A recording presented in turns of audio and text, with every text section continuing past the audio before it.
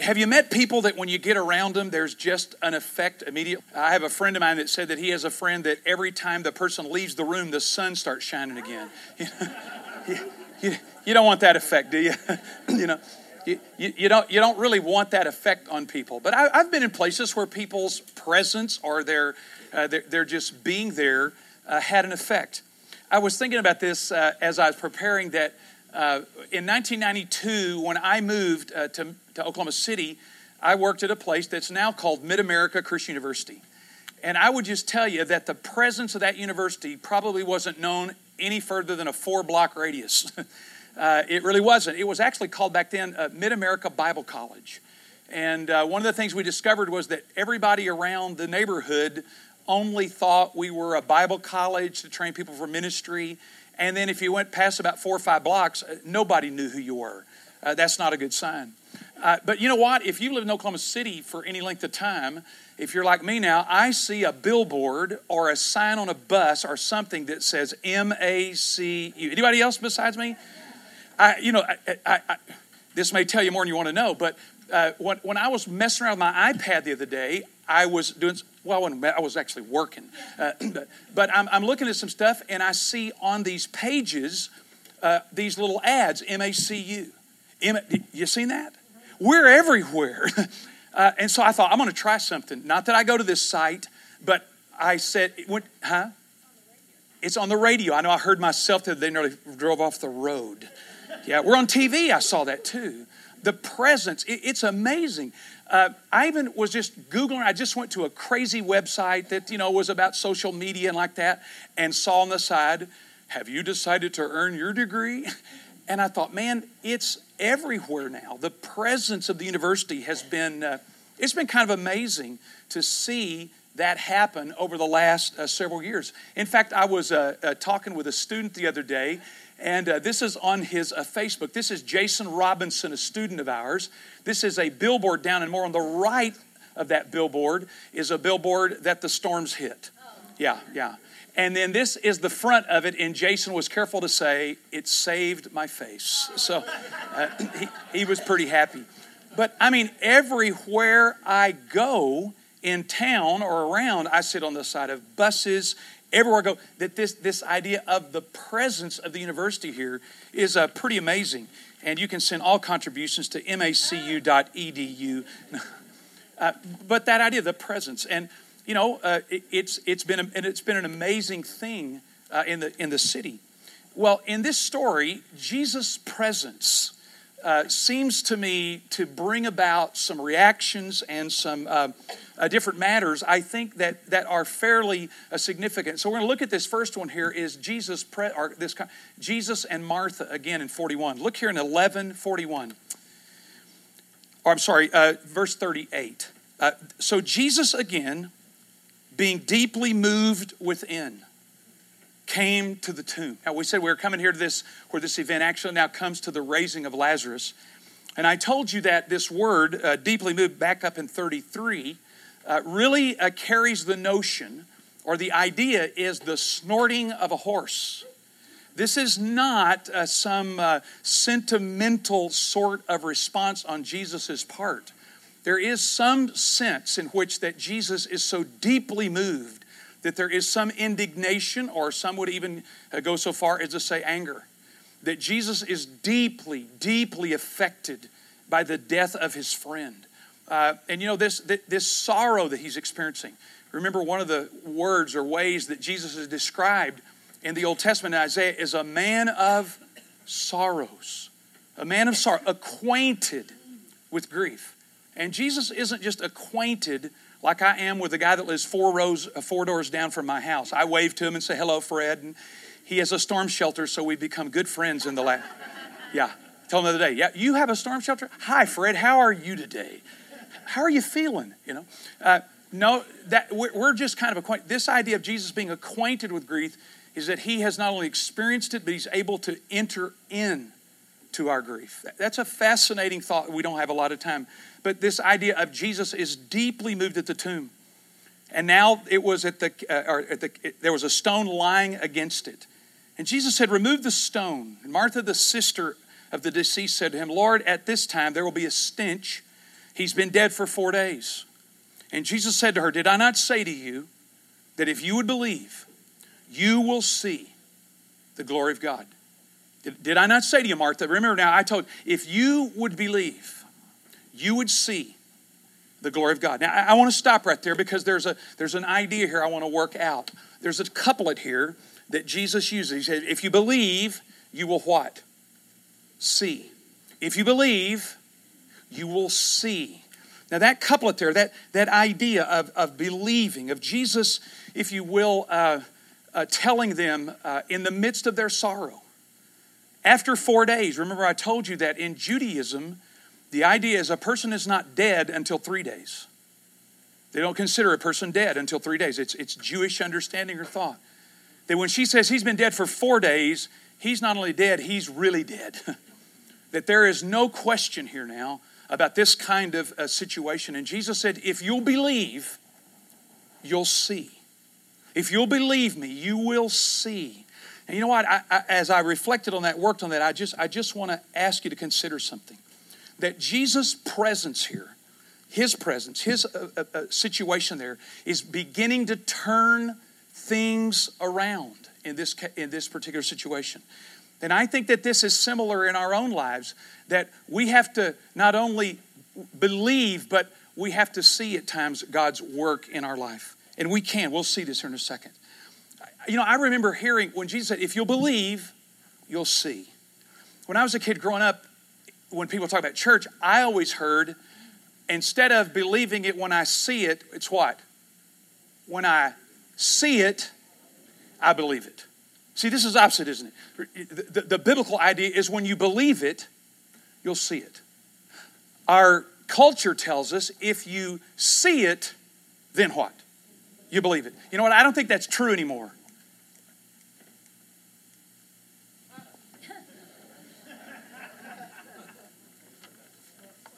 We say, well, if I see it, I believe it. Well, you know, with Photoshop and with computers and with matters like that nowadays, the notion that just because you see it, you'll believe it, I think is a long gone conclusion, right? I was just looking the other day. In fact, I said to myself, get back to studying, Cliff. I started looking at all these Photoshop things. It's unbelievable what Abraham Lincoln was doing in that deal there. You know, I mean, it's crazy. This idea of seeing and then believing, the biblical model here is believing and you will see. Now, this is fascinating to me because this is where followers of Jesus, I think, find ourselves. That we want to see first before we believe. Anybody with me but me? Am I the only person that wants that? Are y'all awake? I know some of y'all got your photo taken and you're thinking about, I should have worn something different down there in the Photoshop. But this idea of believing and then seeing. I wrote in my notes here. What does it mean to believe? What does it mean to believe?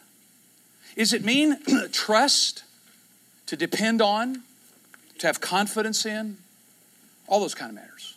You know, we can define the word believe. We can understand what it means. But I want to show you a film clip here. This is what we were working on this morning. I really need to show you this morning. That I want to show you a film clip from a movie that I saw years ago that I think illustrates the following. And you'll see this here on this. I want to talk to you about the features of belief real quick. We're going to watch the film clip, and then I want you to see if you can identify them. Okay? I want you to see when it says, if you'll believe. When I saw that word, I thought, okay, we got to stop here for a minute. What does that mean? Number one, I want to suggest to you that there are several features to belief or faith or trust. Number one, you need to determine the correct object.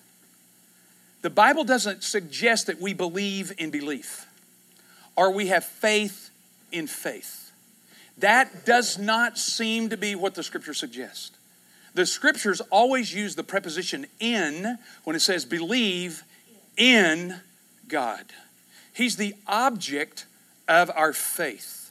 And I would suggest to you that instead of worrying about how much faith you have, you might want to stop and ask yourself, what's the object of my faith? What am I really believing in? What am I really trusting in? Where is my confidence really placed? That's why Jesus said things like believe in God. And he also said that it doesn't matter how much faith you have. If you have the faith, the grain of a mustard seed, it'll do what? Move a mountain. It's not the amount of faith that you and I have. It's the object that we put our faith in. I mean, for instance, there will be people today, perhaps, that take their paycheck, and because they had a dream or they read a fortune cookie, they're going to go spend all their money on lottery tickets. Right? Happens all the time. I read in the newspaper yesterday that the number one lottery ticket place in Oklahoma is in Guyman. Well, there's got to be something out there for somebody, you know. So number one place that sold more lottery tickets, more winners anywhere in Oklahoma. There will be people that take that. Now, you know what? They really believe, don't they? They have so much confidence they're willing to take their paycheck and spend it and use it believing I am going to win the lottery. Now, what's the problem? Is that the object of their faith is what? Fortune cookie, the dream that they had. The confidence that's been generated is because of the object of their faith, which is now, I would suggest, unreliable. Would you? It's unreliable. See, the issue of faith or belief isn't just belief and believing. It comes back to the object. To what am I believing in?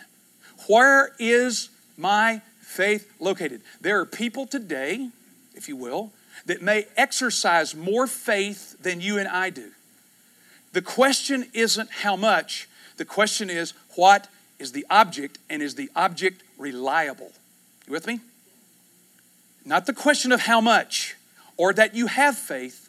The question will always come down to what is the object of your faith. And if the object of your faith or my faith is unreliable, faith will have no bearing on the situation. Right? Make sense? Okay, let me go to the next one. We're going to see this clip here in a second. I want to suggest to you that faith is often against your feelings. Now, I work with students and have for a long time. And I've enjoyed working with them because this becomes, and I find it is also with adults, that many, many times our faith is grounded in how we feel. For instance, if we feel close to God, we are what? Huh? Close to God. These are easy now. Just stay with me, okay? I'm not trying to trick you. I already did that last week in finals, so yeah. If you feel close to God, then you must be close to God. Or if you feel far from God, you must be. See, our feelings are what dictate us. A lot of times our feelings tell us something that is absolutely incorrect.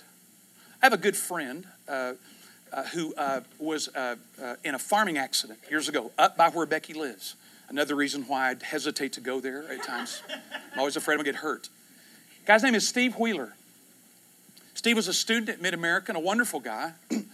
Wasn't a follower of Jesus, and that, he's a nice guy though. But he got involved in a farming accident where he actually put his arm into an auger. I know, if you're just relax. Into an auger, and it grabbed him and chewed his arm off to his shoulder. Miraculously, he got to the hospital in Garden City before he bled out.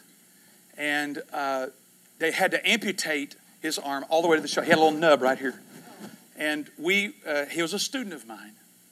And one day, we're walking around and, I went to the bathroom and we weren't following each other. Guys never do that, right?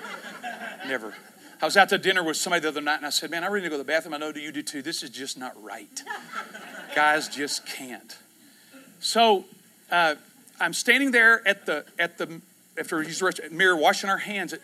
What was amazing was to watch him wash one hand. And he went, And I said, what's going on, Steve? He said, my arm is hurting me. And I said, really? What's wrong with your arm? He said, not that one. The other one. And I said, explain that to me. He said, it's called phantom pain.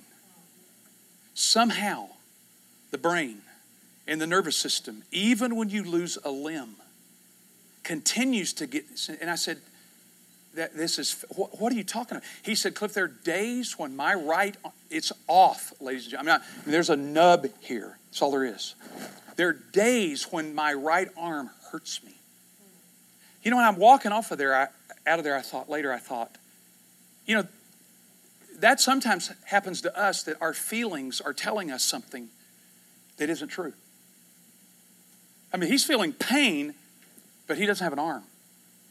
That sometimes our feelings and sometimes the way we've been wired in our brain and the way things happen is that we've been so accustomed to thinking that our feelings are what dictate and determine our faith. We get run over by it. Does that make sense? We get run over by our feelings instead of. Tell you one other one real quick. You know my thing with needles. And one day I had to go get some blood drawn for some reason. And you know, the nurse puts the needle in there, and it feels like she laid her finger there. You know, didn't hurt. And I'm laying there. Yeah, I don't ever sit. I lay. And she said, "Are you okay?" And I go, "Why do you ask?" She said, "Well, you're sweating profusely. You don't have any color." And I said, "Well, I'm going out. I'll be seeing you later." Now, yeah.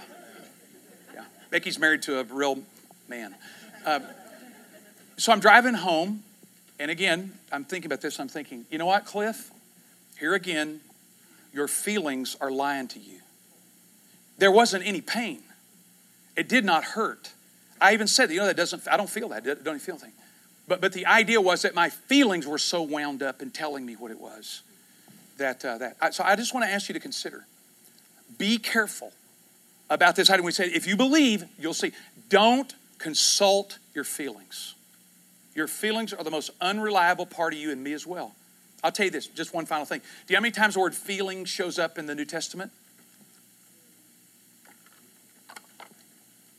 Really, maybe one time in Galatians. Only one time the word feeling. You know how many times the word faith shows up? 240, something like that. Okay, last thing. You act on your trust and the object of your faith. This is where I get hung up. I have to act now. I have to do something. I have to say, okay, I've identified the object. I've determined that the object is reliable. I've determined that the object is telling me the truth. Now I'm going to go against those feelings if they worry me or trouble me. And now I'm going to act. And this seems to be the key. That whenever we recognize that there is not only faith to believe, but now there comes to the point of act. If you want to write this first time, this is by the same author in 1 John chapter 4, verse 16. Same author. This verse several months ago really began to sort of work on me. What was it again? 1 John 4:16. 1 John 4:16. John writes, he said, "We have come to know and believe." When I read that some time ago, I thought, I have come to know a lot. You have too. By this stage in your life, you've come to know a lot. But John says, we have come to know and believe. When I reflect, I thought, how many times have I come short on that? I've come to know. That's what that word means. That's what that verb is. That's where that comes from Scripture. I have come to know it, but do I believe it? Do I believe? Jesus said to Martha, if you will believe, you'll see. Now, I'm going to show you a video real quick. It's about 4 minutes. I think it's working. Let's pray it is. Here's what I want you to do. This is an assignment now. I want you in this video, on your sheet of paper, there you do it. I want you to identify where you think these 3 features are. Okay? Where are they in the video? I'm going to talk to you about it. So, where are these? Determine the correct object, against feelings, and must act. So here we go. My technical team has assured me we're going on this.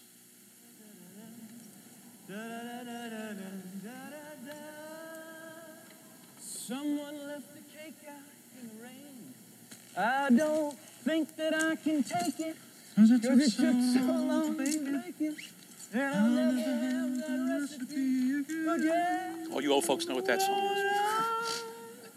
That's not a song. There's no way that's a song. It's ridiculous. You made it up. It is definitely a song. It is a good song, and it is a winning song by the sound of it. You give up? Embele. MacArthur Park, Richard Harris, 1968. Is that his high school? 1968? You'd have to be geriatric. I didn't even think they had recorded music back then. Excuse me. I have a signed album by Mr. Harris. This is very cutting-edge stuff back then. Peter, check your sister's belay. You want to tell them we're not 15 anymore? Why bother? We'll always be 15. Hey, Dad. She needs a second cam. That's not going to hold in the fall. Listen to me, Annie. I don't care how experienced you are. Smart climber always wears a belt and suspenders. Dad. 2 cams are safe, 3's even better. Dad. Not kidding, Annie. Nobody's going anywhere until you put another cam in the wall. Dad, I have 3 cams. He's just yanking your chain. Watch out! We got amateurs at 12 o'clock. Check your safety.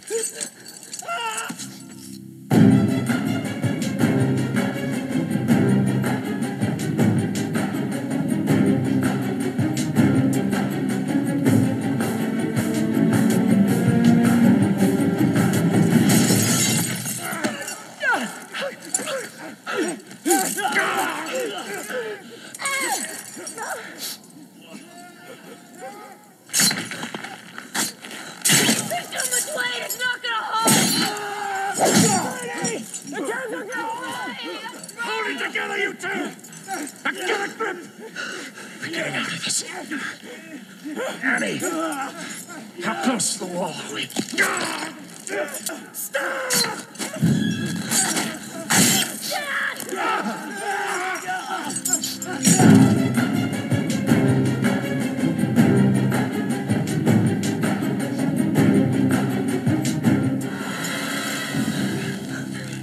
Both of you, keep very still. Try and stay calm. Annie, the other cam, is it moving? No! Try and reach the wall. See if you can anchor us back in. Try.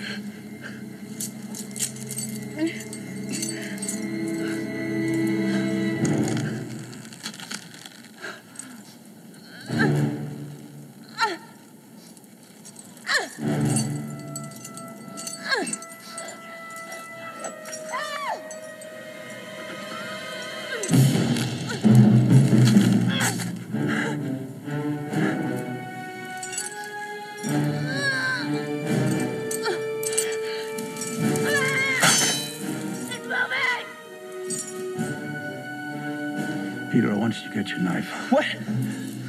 Just do as I say. Get it! You don't have much time here. You have to do something for me, Peter, okay?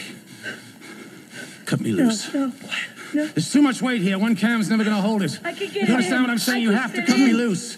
You don't do this. It'll hold. I'm gonna pull everybody down and everybody's It'll gonna die. hold. You're wrong, it'll Shut up, hold. Eddie! It's It'll one dead or hold. 3, Peter. You understand what I'm saying? Just think Don't about make it. him do this. Right, she's gonna kill your Don't sister. make him do this. Annie's gonna die if you don't do this. Now cut the rope. I won't do it! Just cut the rope. Cut the rope. Any second now, that cam is gonna come out of the wall, and Annie and you are gonna die. Is that what you want? Listen. You're gonna kill your sister. Do it. Doesn't Don't matter do about it. me. Just cut it. No. We're running out of time here. Don't do it, Just Peter. cut it. Nobody's gonna blame you for it. Just cut it, Peter. We're gonna die. Annie and you are gonna die. Just cut it, Peter. Please. Happy Mother's Day.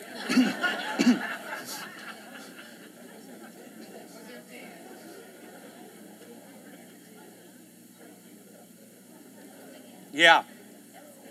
Okay, let's talk about this just for a second. Who is the object of faith here? What or who? Go ahead. Huh? The cams initially. The cams they'll hold us, right? So the cams initially are the object of faith. What does it move toward? Huh? Who do they, huh? The dad. Why is that? Why would they trust now their dad? What can you perhaps assume here? He's an experienced climber, right? He was behind them. He was putting him in the wall. He knew how to do this. He was the experienced climber.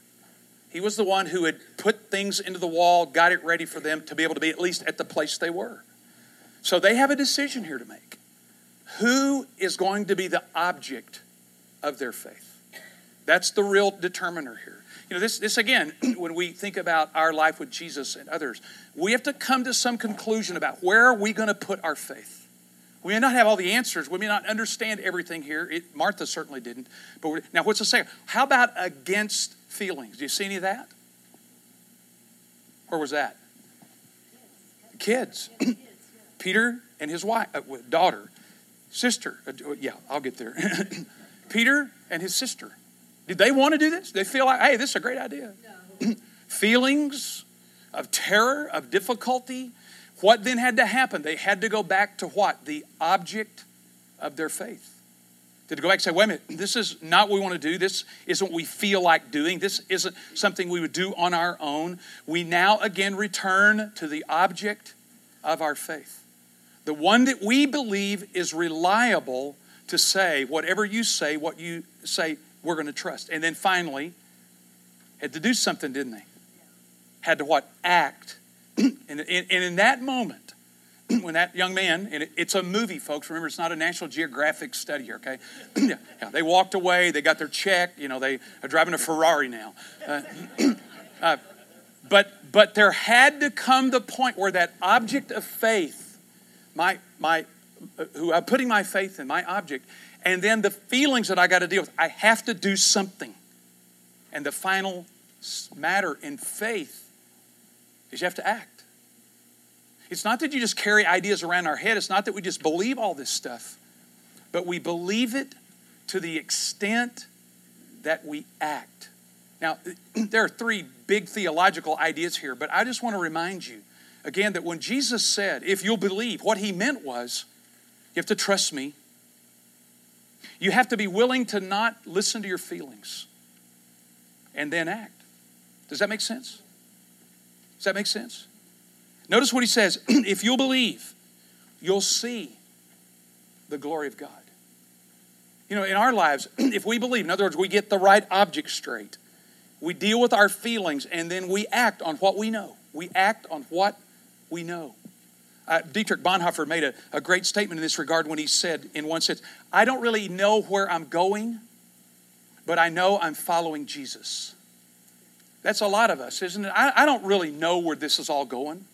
I don't know where this is all going to work out in all of its details, but my confidence is in the object of Jesus, and I'm trusting him and looking to him. So belief that brings this about. Notice here also, if you will, and I want to look what he says, that you'll see the glory of God. What is the glory of God? What is the glory of God? If I had time, I'd show you some other stuff. I don't think I put this on here. This idea of the glory. In Jesus' day, this word glory, doxa, was used about a particular group of people. Rome. In other words, if you saw Gladiator, you know, that historically accurate movie, referred to at different times the glory of Rome. I don't know if you know, there's a video game called The Glory of Rome. Did you know there's a Facebook page? I have too much time on my hands here. The Glory of Rome. Historians look back and suggest that Rome, this incredible civilization that Jesus is under here, if you will, has this incredible... Now, what is the glory of Rome? The glory of Rome are these incredible, massive buildings, architecture and temples that one would stand in awe of. People still travel across the ocean to go look at them, and they're in ruins. But the glory of them, the wonder. The engineering of water systems. Rome had brought up an area of civilization. The plotting of cities. But often the glory of Rome was understood for many people was their army. Their massive military power that no one really could resist. The Pax Romana, the peace of Rome that they situated through an uneasy peace throughout the world, was because of the glory and the power and the might of Rome. So this word, the glory, is not just associated with God, but it's also associated with people, with buildings, with things. When you come to the Bible, I'll just suggest to you this word doxa, kavod, it's kavod in Hebrew, and it means heavy, weighty. It means more pounds than you need. My dad always told me he was glorious. And I thought, okay. But it's the idea of weight and substance. But here's the interesting thing about the glory of God. If you want to run this down, I'll give you some verses here to look at later. But the glory of God was always the manifestation of God's presence. The glory of God was the manifestation of His presence. Exodus 16:10, Isaiah 45. Throughout the Old Testament, the Shekinah or the Shekinah. I've been to Israel and I've seen that, and Bill Hayes just got back and some others, so we'll have some nice discussions.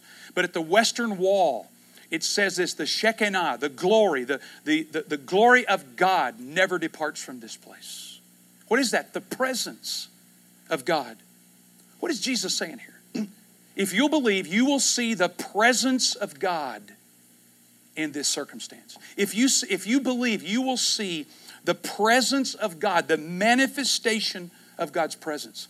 What would they think would be the manifestation of God's presence? You'd think it would mean some, if you will, some glorious Roman emperor coming in, or some wonderful thing, massive. But what this is Jesus standing before a tomb and saying, "Come forth." Think about that. The manifestation of God's glory is a young rabbi from Galilee standing in front of a tomb and saying, "Come forth." Remember, I told you he's upset. Notice back there again at verse 38, he's deeply moved. He's upset. He's, if you will, snorting. What is it? He's raging against death. We said this last week, that nothing about God is about death. He's about life and vitality.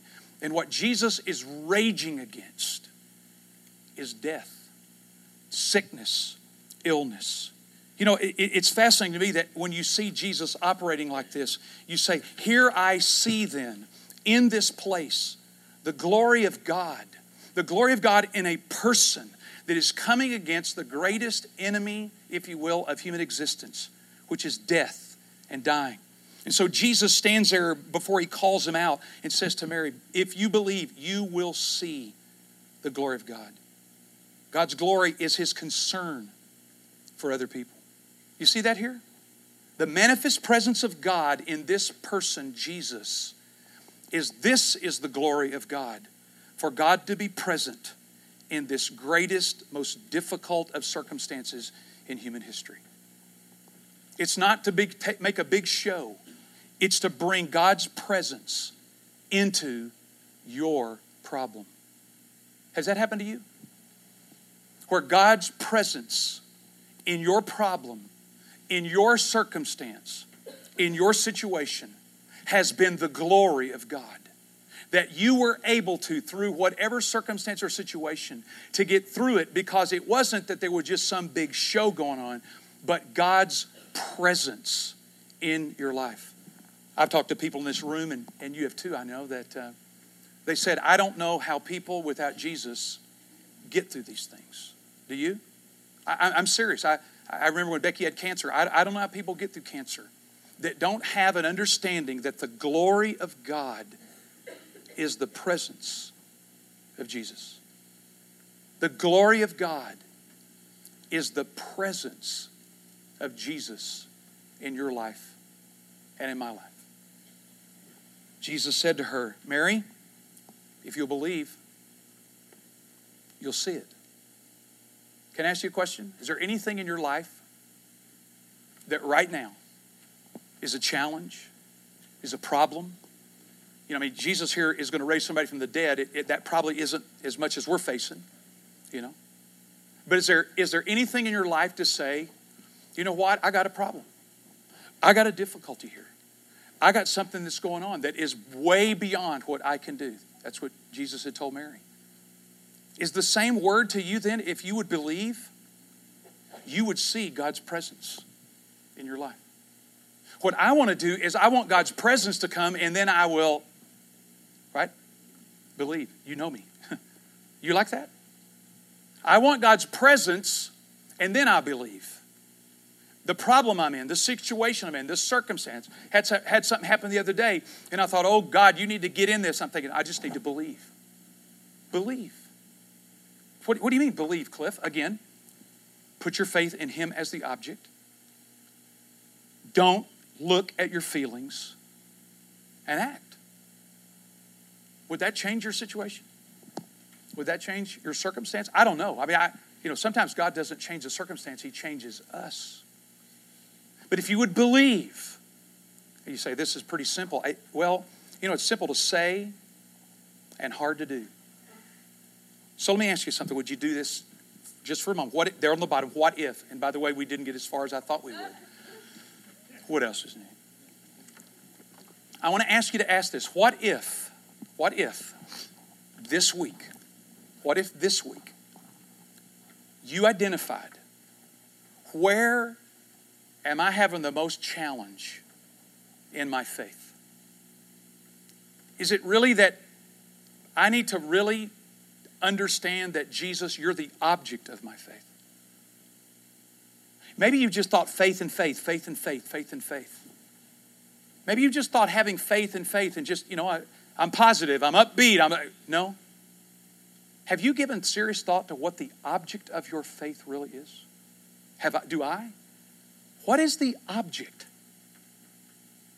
What am I trusting in? Is it my finances? Is it my ability to manage situations? Is it my ability to control things?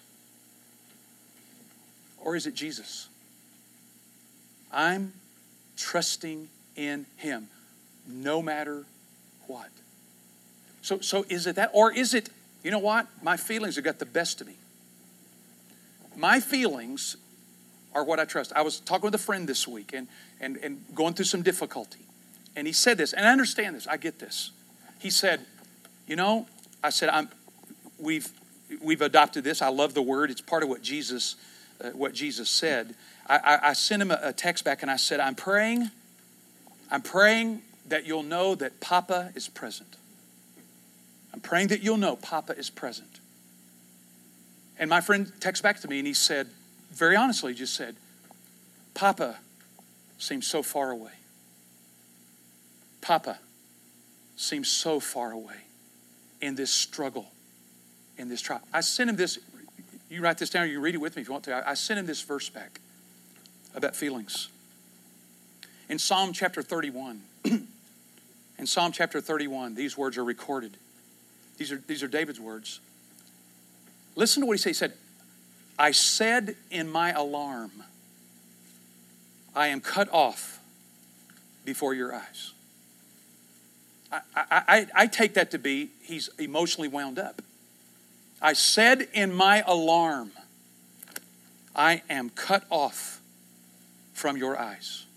In other words, you don't see me. You don't know what's going on with me. You don't understand what's happening to me. I said in my alarm, I am cut off. Now the next word is one of those great words in Scripture. Nevertheless, you heard the voice of my supplication when I cried to you. You ever feel like that? I said in my alarm, God's not listening to me anymore. He's fed up with me. I've done too much. Listen, those are those feelings, aren't they? I sent this verse back to him in a text and I said, brother, remember this. You're not the first person to feel this. And what your feelings are telling you is a lie. David said, I said in my alarm, I am cut off from you, from your eye. You can't even see me. Nevertheless, you heard the voice of my supplication when I cried to you. Take that verse and memorize it. Nevertheless, doesn't matter how you feel, doesn't matter how I feel. Now, I'm not trying to discount it. I'm not trying to say that, we're just all happy. I'm not saying that. What I am saying is, maybe we need to assess this a little bit. Is my faith too affected by my feelings? Then God's truth. And third, maybe you could assess and look at this and say, is there any evidence that when I believe something, I act on it? Is there any evidence of that? That when I believe something, I act on it? That's where faith finally comes to, right? It isn't just ideas and concepts in your head or managing your feelings and not giving into them, but saying, I now, if you will act. Jesus said, if you'd believe, you'll see. It's not see and then believe. In your life and my life, I'm going to challenge myself this week, and you, if you will. This is how we see the presence and glory of God in our lives. This is how we see the glory of God in our lives. It isn't something overwhelms us. It's something because we believe and we trust and we have confidence. The glory of God is His presence. The glory of God is His manifest presence in our lives. That's pretty good news to me. I want to get this straight because I'd like to, in the coming week, see the glory of God in my life. I'd like to see Jesus get in a couple of situations I know about to say, even death, Cliff, can't stop me. Even death can't stop me. If you'll believe, you'll see God's glory do something that no one else can. I'm going to do that this week. How about you? Let's make a covenant, a pact. I'll check up on you. No, you'll have homework. Let's pray. Lord Jesus, these are short ideas and words packed with truth that we have to live every day. This conversation, just these words, believe and you will see. Lord, help each and every one of us to do some assessment this week about our life of faith, about how we are believing, and then how we might anticipate and experience your manifest presence in our life, your glory, your presence in our lives this coming week. I pray, Father, you would do this not just for us, but for your glory and honor and our lives to be enriched. We pray all this in the strong name of Jesus. Amen.